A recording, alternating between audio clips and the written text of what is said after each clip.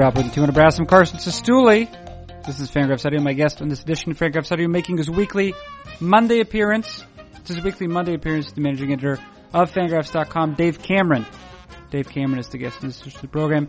As he does every week, Dave Cameron endeavors here to analyze all baseball. Of particular note this week, Seth Smith, Jarrod Dyson, and defense, and specifically some very excellent charts or graphs or charts that are available now by way of StatCast at baseballsavant.mlb.com.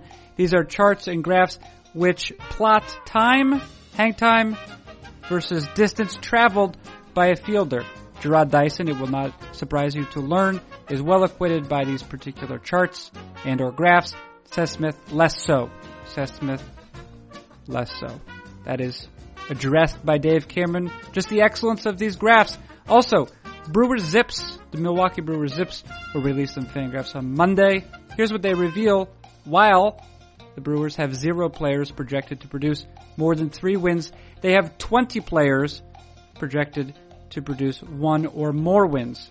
More than the Cubs, more than the Giants, more than the Nationals, all playoff teams for 2016. What does that reveal about the Brewers? Do we discuss the Eric Thames or Eric Thames projection? We do briefly, I think we do briefly. Finally, Cameron departs from his normally stoic self and takes a tender moment to recognize the accomplishment of this podcast, the recent accomplishment of this podcast's 700th episode. That's something that most people can't do. Heartwarming stuff. Like the end of Old Yeller is how everyone will probably feel about it. All of that and what's to follow. What's following most immediately, however, is a message for the monster. It is a message for the sponsor. The sponsor is SeatGeek and SeatGeek.com. What is SeatGeek? SeatGeek is an application and or website that allows you to buy tickets online. What kind of tickets? Tickets at a cut rate, at the cheapest rate on the internet. How do they do it? What SeatGeek does is to pull tickets available all over the internet. They pull them, they aggregate them into one place, allowing customers, clients to get the best deal possible. Even better, what SeatGeek does is to assess a grade based on value to every seat or that is available for a concert or a sporting event, so that like a 21st century general manager or an early 21st century general manager, users can exploit the ticket buying market. And best of all, SeatGeek, of course, for them, honesty is a byword. Unlike StubHub, SeatGeek never assesses mysterious fees or other sorts of fees that are less mysterious and yet nevertheless assessed at checkout. You understand what I'm saying? And in any case, what the bottom line is, if you come to the bottom line is that you are entitled to a rebate as a listener for having endured this. To collect your rebate, what you do is you download the free SeatGeek app, you go to the settings tab, click add a promo code, enter the promo code FANGRAPHS, that's FANGRAPHS, FANGRAPHS. SeatGeek will send you $20 after you've made your first ticket purchase.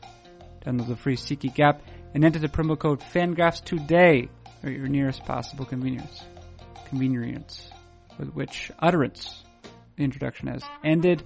We now move on to our conversation for today. What is it? It is Fangraphs Audio. Who does it feature? Managing editor Dave Cameron. When does it begin? Right now.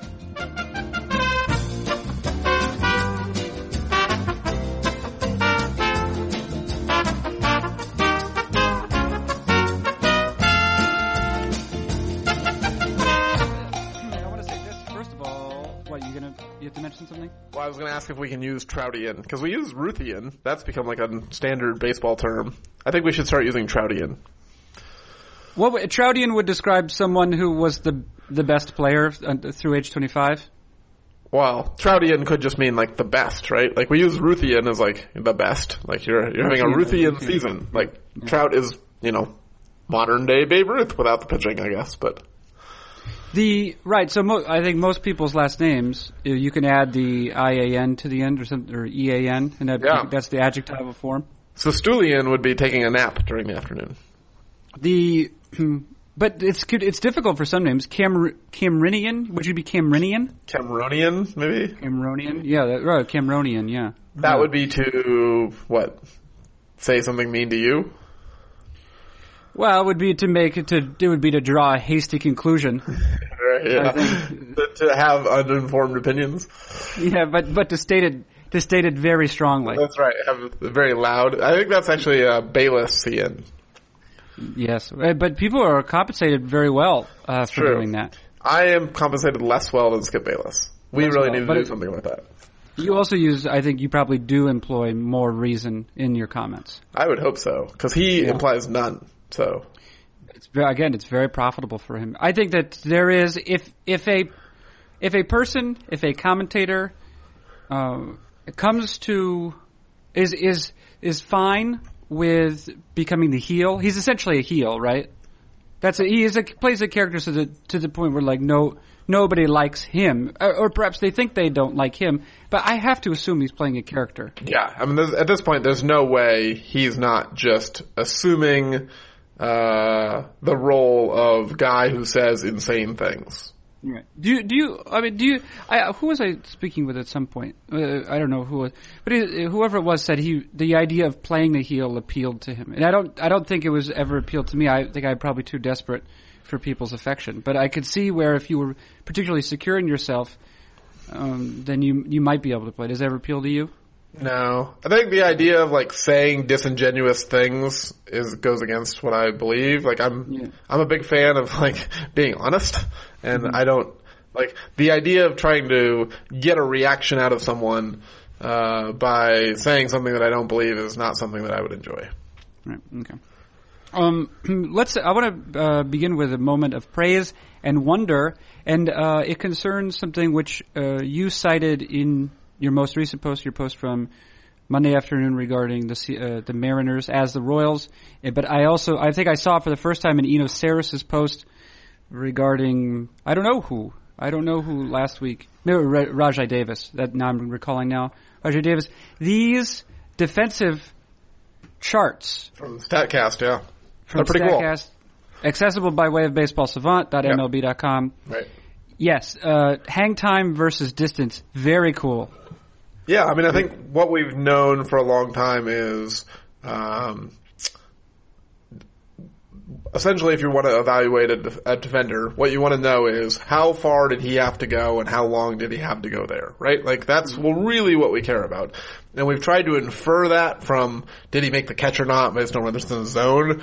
But once you can actually measure hang time and distance, you don't really need the rest of it, right? Like that fixes the positioning issue, and it really gives us a sense of like this guy can do this physical thing. It doesn't necessarily give us value, but it gives us physical abilities, right? So we can look at like the Mitch Haniger charts, which are the ones I put in the post about the Mariners defense, and note that like this is a guy who could run, 80 feet in 4 seconds or something. Like that's something that most people can't do, and he made several plays in that general range. And that suggests that perhaps he might be a better defensive outfielder than scouting reports have suggested. Right, and then if you add into that, so the thing it would have always been easy enough to calculate hang time, right? You could do that more or less manually, say from the time the bat hit the ball to the time when it landed. Yeah, Baseball Info Solutions, they've been calculating hang time in their defensive stats for a while. Distance was always the one that you didn't have. For distance, right, and also the starting point of the fielder. Right, which is what you need to get distance, right? So if you calculate initial positioning and then you know where the ball landed, you can have distance. But if you don't have initial positioning, which when you're watching on video, you generally don't have initial positioning of the outfielders, it becomes difficult to say how far the fielder ran. Right. Now I do notice at Baseball Savant, perhaps I have not navigated the site correctly. While we do have access, it appears as though as a member of the public, I have access to these excellent charts. I don't necessarily have access to the raw data. Is it possible that I'm just not looking in the correct place? No, they haven't put that up yet. Okay. According to Darren Willman, Tom Tango, and Mike Petriello, who are kind of the StatCast team over at MLB.com, along with Matt Myers, but Tango and Mike and Darren do most of the tweeting about StatCast, is they're going to be putting up some leaderboards. So that'll be up there where you'll be able to sort some stuff. But I think in terms of like actually pulling in like the XY data, it's unlikely they're going to hand us that. For everybody, yeah, okay. Yeah, for everybody. Because I can go through and just count this manually. You could, yeah. Yeah, like I could tell you, I mean, like I have Gerard Dyson's time and distance chart versus Seth Smith's right now, right? Right. Yeah. And I could tell you, just by examining it with my eye, Gerard Dyson's, unsurprisingly, is more impressive. Yeah.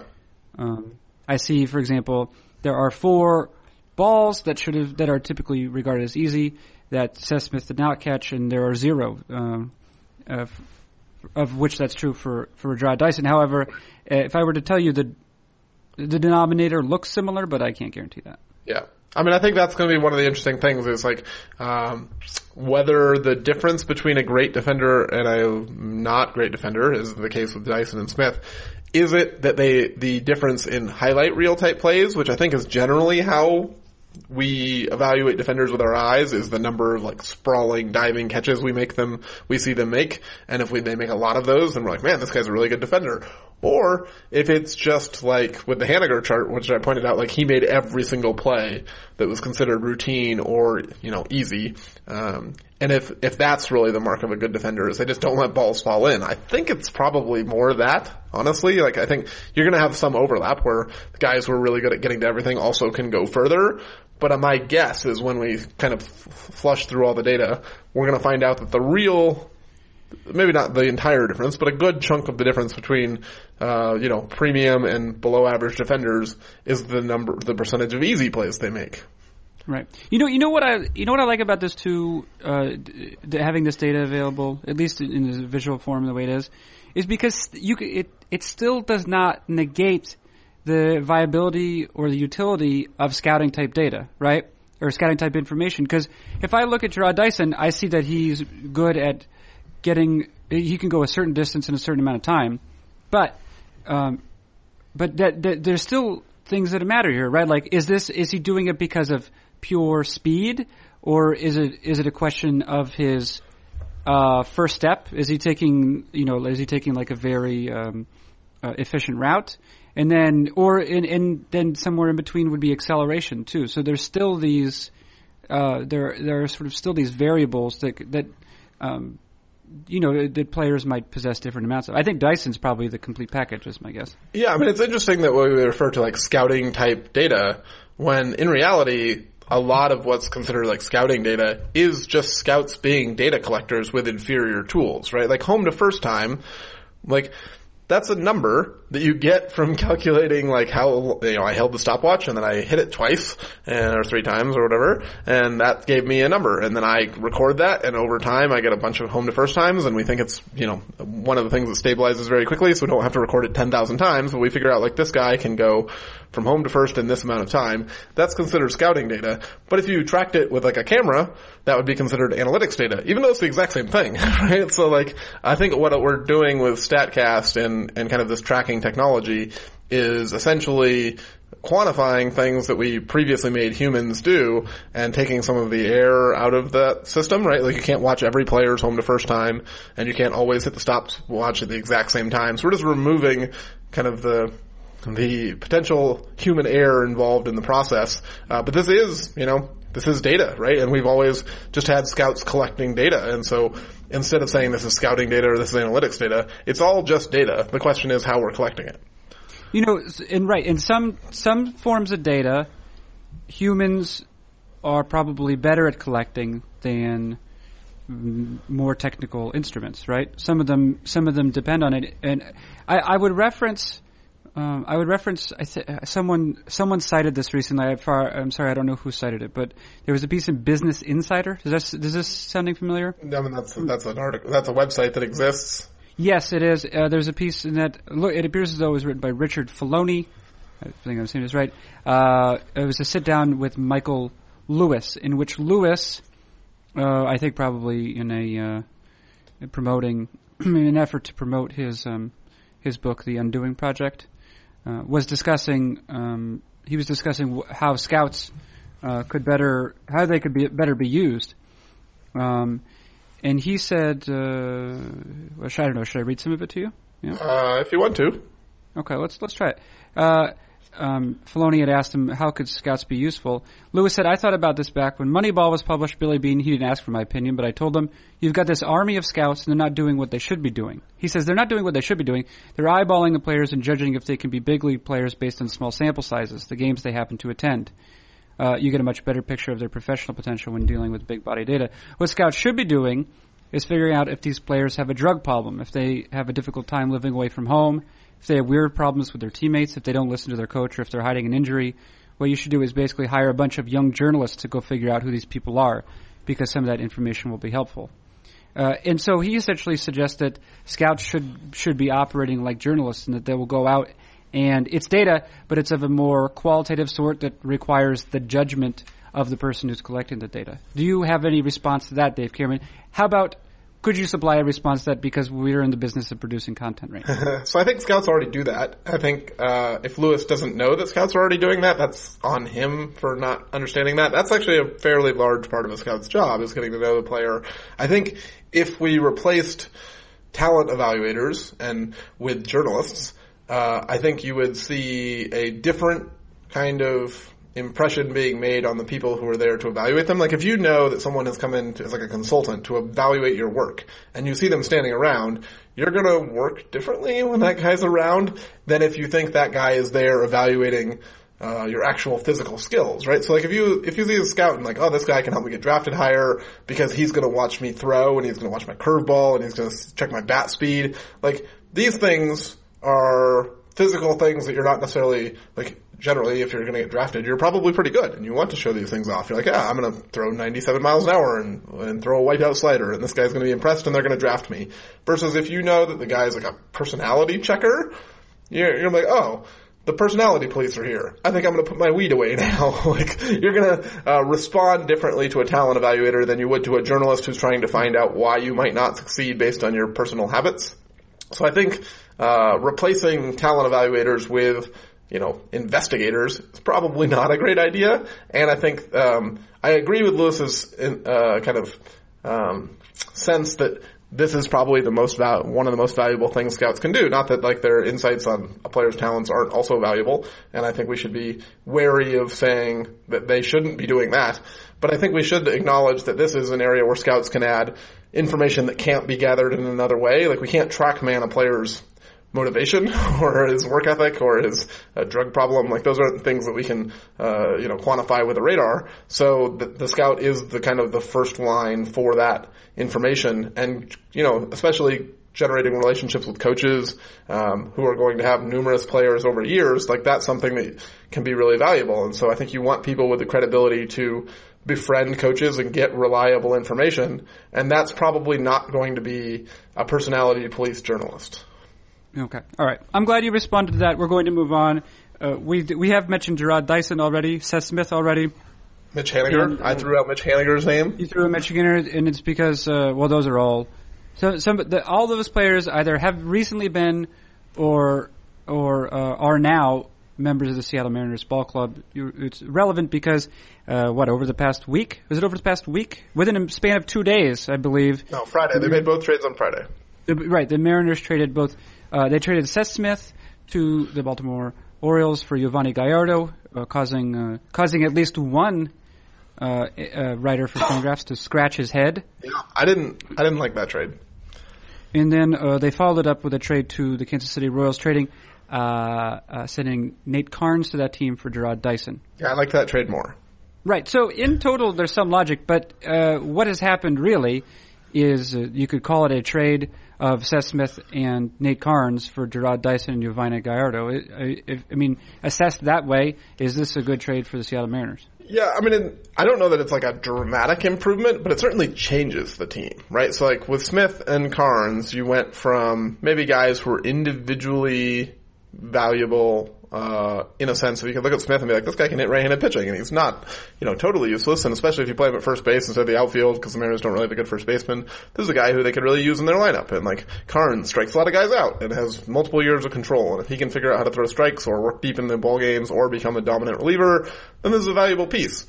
But when you look at the Mariners construction, have Robinson Cano and Nelson Cruz kind of at the tail end of their careers probably, or in Cano's case at the tail end of his prime anyway. Felix Hernandez is in decline. Hisashi Iwakuma's 36, and who knows how much longer you've got him.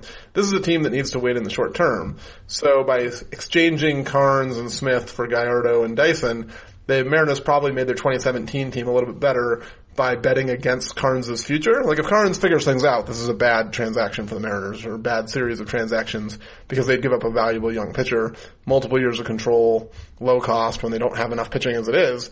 So essentially they said, okay, we're going to exchange Carnes' potential future value, which we don't necessarily believe in, for an outfield upgrade going from Smith to Dyson, because Dyson's a better player than Seth Smith. So, if you think that the difference between Gallardo and Carnes isn't that huge in 2017, which you could make the argument for if Carnes is a reliever or a 4-inning starter, even though Gallardo's not very good, maybe there's not a huge downgrade there, but Dyson makes them better in a year where they need to be better. And so I don't think the Mariners went from like an 82-win team to an 88-win team. This isn't like some massive upgrade, but it makes them a very different team and probably makes them better in the short term. It'll be interesting to see how with Martin and Dyson and Haniger and how that outfield defense plays, whether there's some synergy here where you can say, okay, look, we have bad pitching, but like the Royals last few years, we're going to kind of hide that bad pitching with crazy good defense, whether that's actually going to be a better combination than if you had, slightly better pitching, but then you were also running Seth Smith out there in the outfield and he was unable to make, Chris Heston look good. Nate Carnes, in both years, he was with the Rays, or I guess the one main year he was with the Rays. He slightly outperformed his fielding independent pitching. Underperformed. He outperformed it with the Rays in the sense that he allowed a lower BABIP. He allowed fewer runs than you would expect given his FIP. And then when he moved to the Mariners, he allowed more runs than you would have expected given his FIP. Right. So, yeah, he ran a low BABIP with the Rays because they have a good defense. Right. And then he ran a higher one with the Mariners. It's not irony. It is delicious coincidence, maybe. Or perhaps it is irony, actually, now that I consider it again, that Jarrod Dyson is the precise sort of player who might have helped Nate Carnes put up better numbers with the Mariners. Yeah. I mean, that's true in a sense, except for Carnes is also the kind of pitcher who's actually maybe less susceptible to help from his defense because he gets a lot of walks, a lot of strikeouts, and a lot of home runs. Like, he's a 3 true outcome pitcher, right? So this is not a pitch-to-contact guy who's going to get a huge boost from having better defenders behind him. Obviously, everyone gets some boost, but the magnitude of the boost for a guy like Carnes is probably smaller. And I think if you're looking at Carnes, really the big question with him is he a starter? And so like when he was with Tampa Bay, one of the reasons that he pitched well, is that they basically pulled him in the 5th inning of every start. Like they just didn't let him face batters a third time through the order, hardly ever. And then they traded him before people noticed like, oh, this was basically a guy who went 4 to 5 occasionally innings per start. The Mariners, also realized fairly quickly that this guy is not good at getting batters out the third time through the order, or has not been good. We don't know for sure that this is a talent issue or a predictive issue, but at least historically, Carnes has been atrocious the third time through the order against opposing hitters. So if he's really only a guy who goes 4 innings, can you make him a viable starting pitcher? Like, is that too taxing on your bullpen to have a 5th starter who can't get out of the 5th inning? I think most teams would probably say yes and say, this is a guy who, if he can only be good for 3 or 4 innings at a time, he belongs in the bullpen. Whether he wants to pitch in the bullpen apparently is an open question. Hey, what do we know about assessing, what do we know about predicting or forecasting whether a pitcher will be good a 3rd time and 4th time through the order? What do we know about that? Is it a pretty strong correlation between being good the first 2 times? And if there are players who exhibit different skill levels in this, what's the difference between them? Yeah, so this is an interesting question. So I think Mitchell Lichtman's written about this. He was kind of one of the first guys to point out the 3rd time through the order penalty. And I think he's noted that there doesn't seem to be a huge variance in talent level among pitchers, that kind of like BABIP, right? Where like there's going to be some outliers, there's going to be some guys who aren't exactly average at this, but there's not this giant spread like there is with like strikeout rate, where you have some guys at 40% and some guys at 10%. So the spread in ability in 3rd time through the order, 4th time through the order is likely much smaller than it is with other places, but it doesn't mean it's 0, and we don't know exactly what it is. So I think with a guy like Carnes, when you have now couple hundred innings of him being just really bad at this, organizations are going to be skeptical and say, maybe this is a guy who doesn't work in this role. I think the other thing is we have like a selection bias issue, right? Like the guys who probably would be really bad third and fourth time through the order are pitching in the bullpen. So we don't have their data to be like, oh, look at this giant spread in talent between these pitchers, because those guys get moved off before they have a chance to really be terrible, kind of later in the games. And so if Carnes is, a reliever, or if that's his best role, then perhaps the evidence that there's a big spread in talent for guys like him, those guys aren't pitching in the rotation anymore, so we don't have that evidence. Right. And, I want to dovetail with this quickly, just a brief aside. Saris wrote a cool piece last week. First he looked at the overall best pitches. And when he says best pitches by result, what he means is typically a whiff rate and ground ball rate, right? The pitches that looked at the best of those. And we're sort of talking about some of the intricacies here of pitchers generally and starters specifically. And one thing that came up was when he looked at the best pitches thrown by starter, again, by swing rate and ground ball rate, almost no fastballs show up in the leaderboard. Yeah. And yet, you see a collection of pitchers with really good fastballs, right? So Corey Kluber, who usually sits like 93, 94, can throw harder than that. His curveball was the best overall pitch. There was Clayton Kershaw's slider. There's Jake Arrieta's changeup. There's Noah Syndergaard. Noah Syndergaard's fastball, to the best of my knowledge, no, it does not show up on the leaderboard at all. And yet you have to say that a guy who can throw, who just sits at 98, that's probably some help. I'm curious just for a comment on that, the relationship between these secondary pitches and, of course, the relationship between secondary pitches and fastballs, with another sort of footnote to that, which is that there have been comments, for example, I think that maybe David Lorla talking with Rich Hill, or Eno Saris, someone talking with Rich Hill, and maybe Jeff has done work on, or maybe August did work on pitchers throwing even more secondary pitches than ever, and the advantage of that.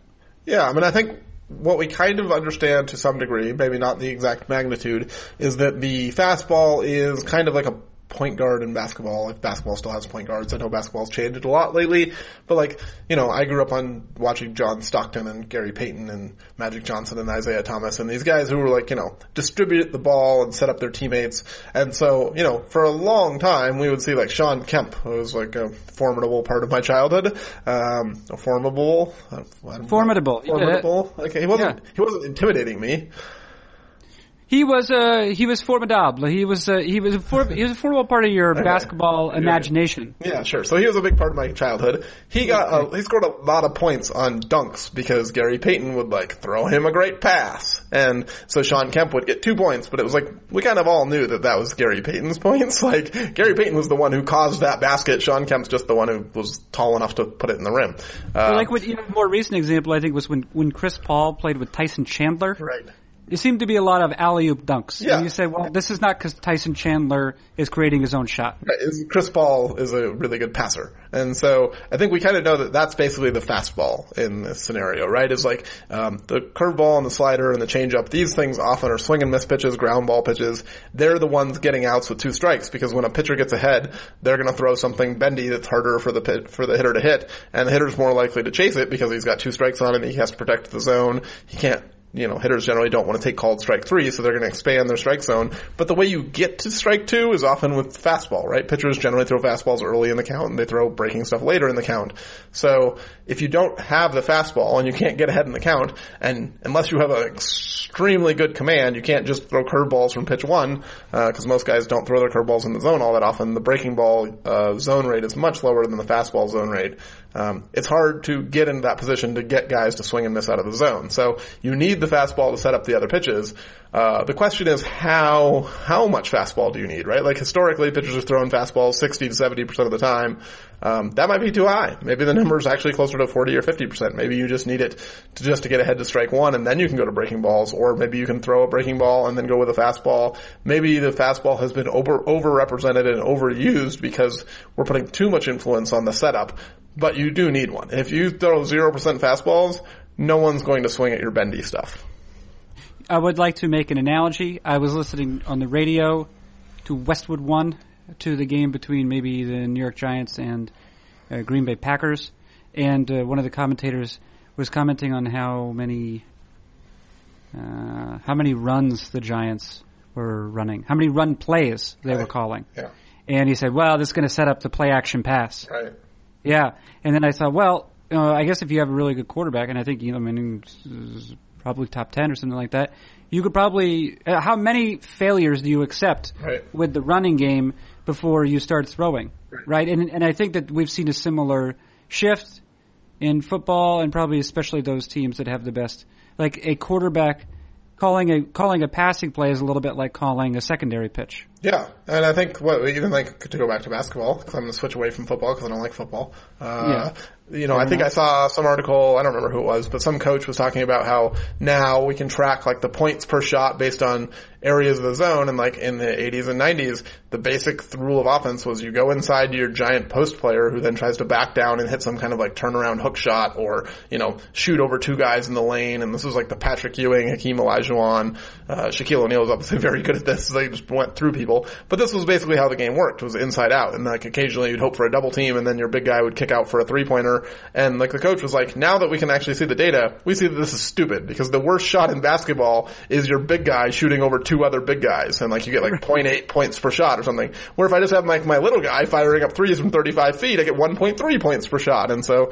I'm better off just taking the points, and so that's the basketball's transitioned away, like there aren't Shaquille O'Neal's and Patrick Ewing's anymore. There's now every big guy can shoot threes, and like Kevin Love stands outside and just jacks up outside shots. Like this is how basketball has changed, because we realized like, oh, this was an inefficient way to run the offense. We used to think you had to take bad shots in order to set up good shots. Nope, we should just take more good shots. So I wouldn't be shocked if the baseball kind of equilibrium was off, and eventually we moved towards like, let's stop throwing bad fastballs to set up good curveballs. Let's just throw more good curveballs.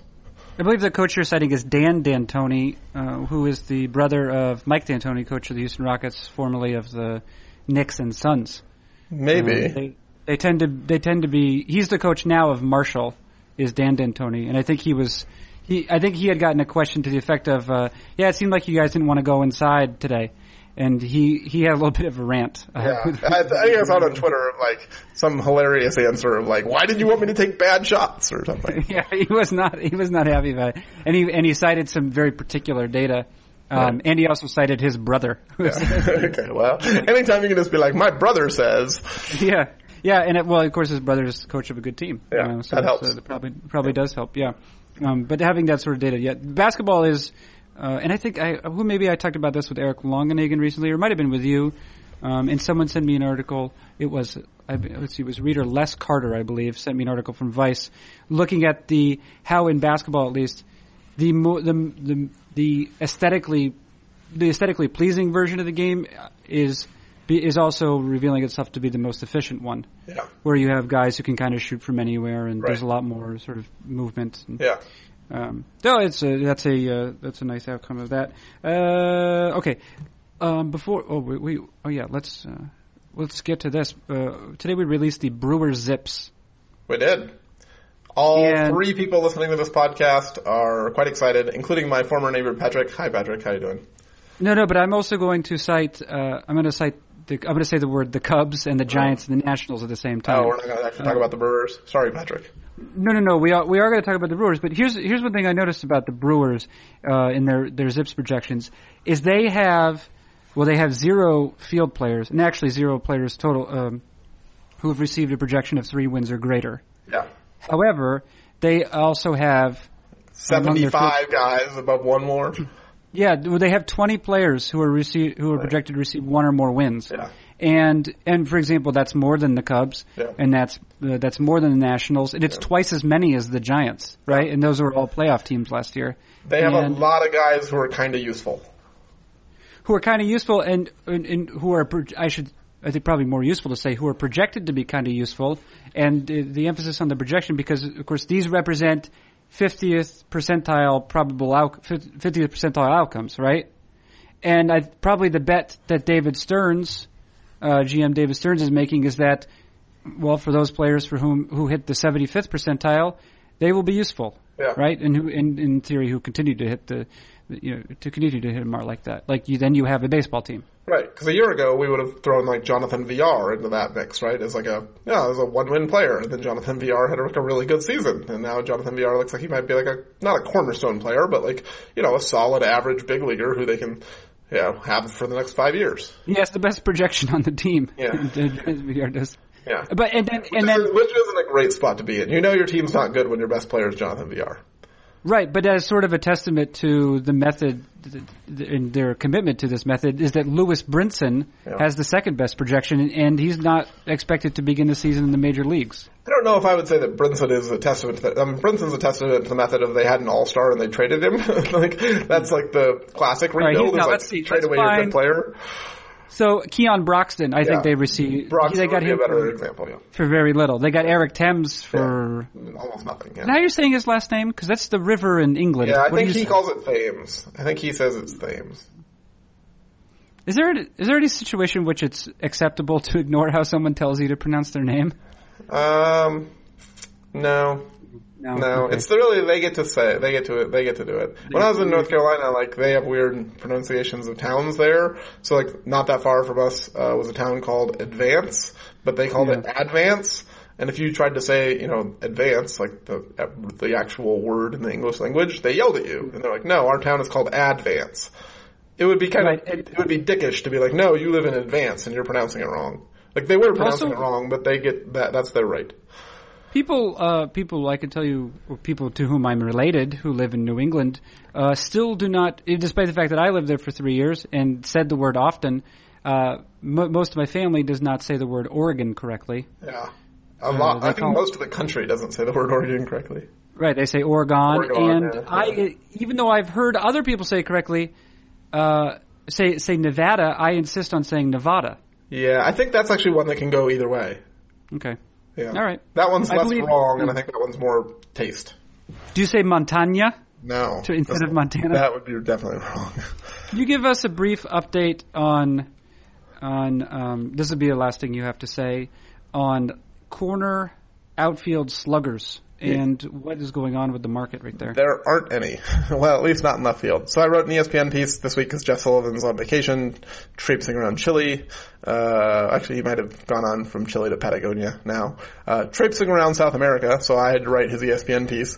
So I wrote about how left fielders got out-hit by second basemen last year, which is, as a guy who grew up watching, giant left field sluggers like Gary Sheffield and Manny Ramirez, and this was the ideal left fielder, and second basemen were, slap hitters and, guys who hit and run and, bunt, and no second basemen are any good except for Roberto Alomar, who's the one good hitting second baseman, or Carlos Baerga.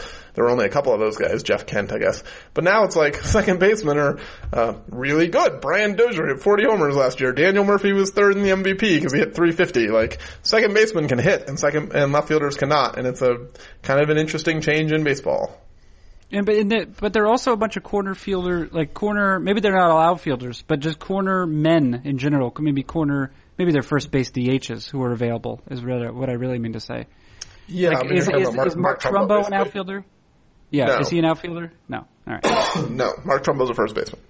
He's a first baseman. Okay. Yeah. Jose Bautista?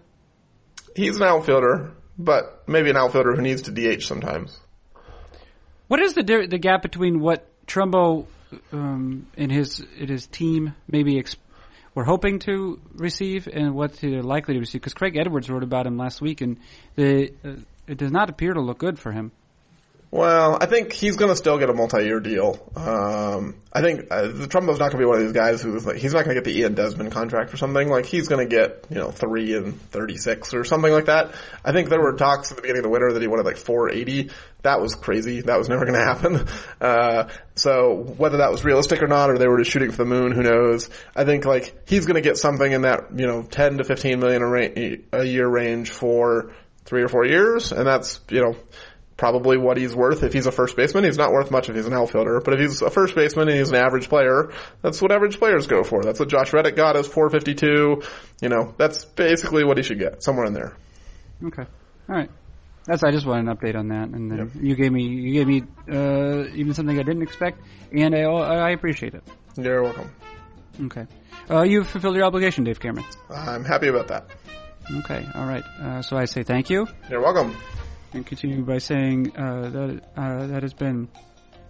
Here's how I say that has been managing editor of Fangraphs Dave Cameron. I'm Carson Sestouli. This has been Fangraphs Audio. I don't know. I think I might have done it wrong that time again. Okay.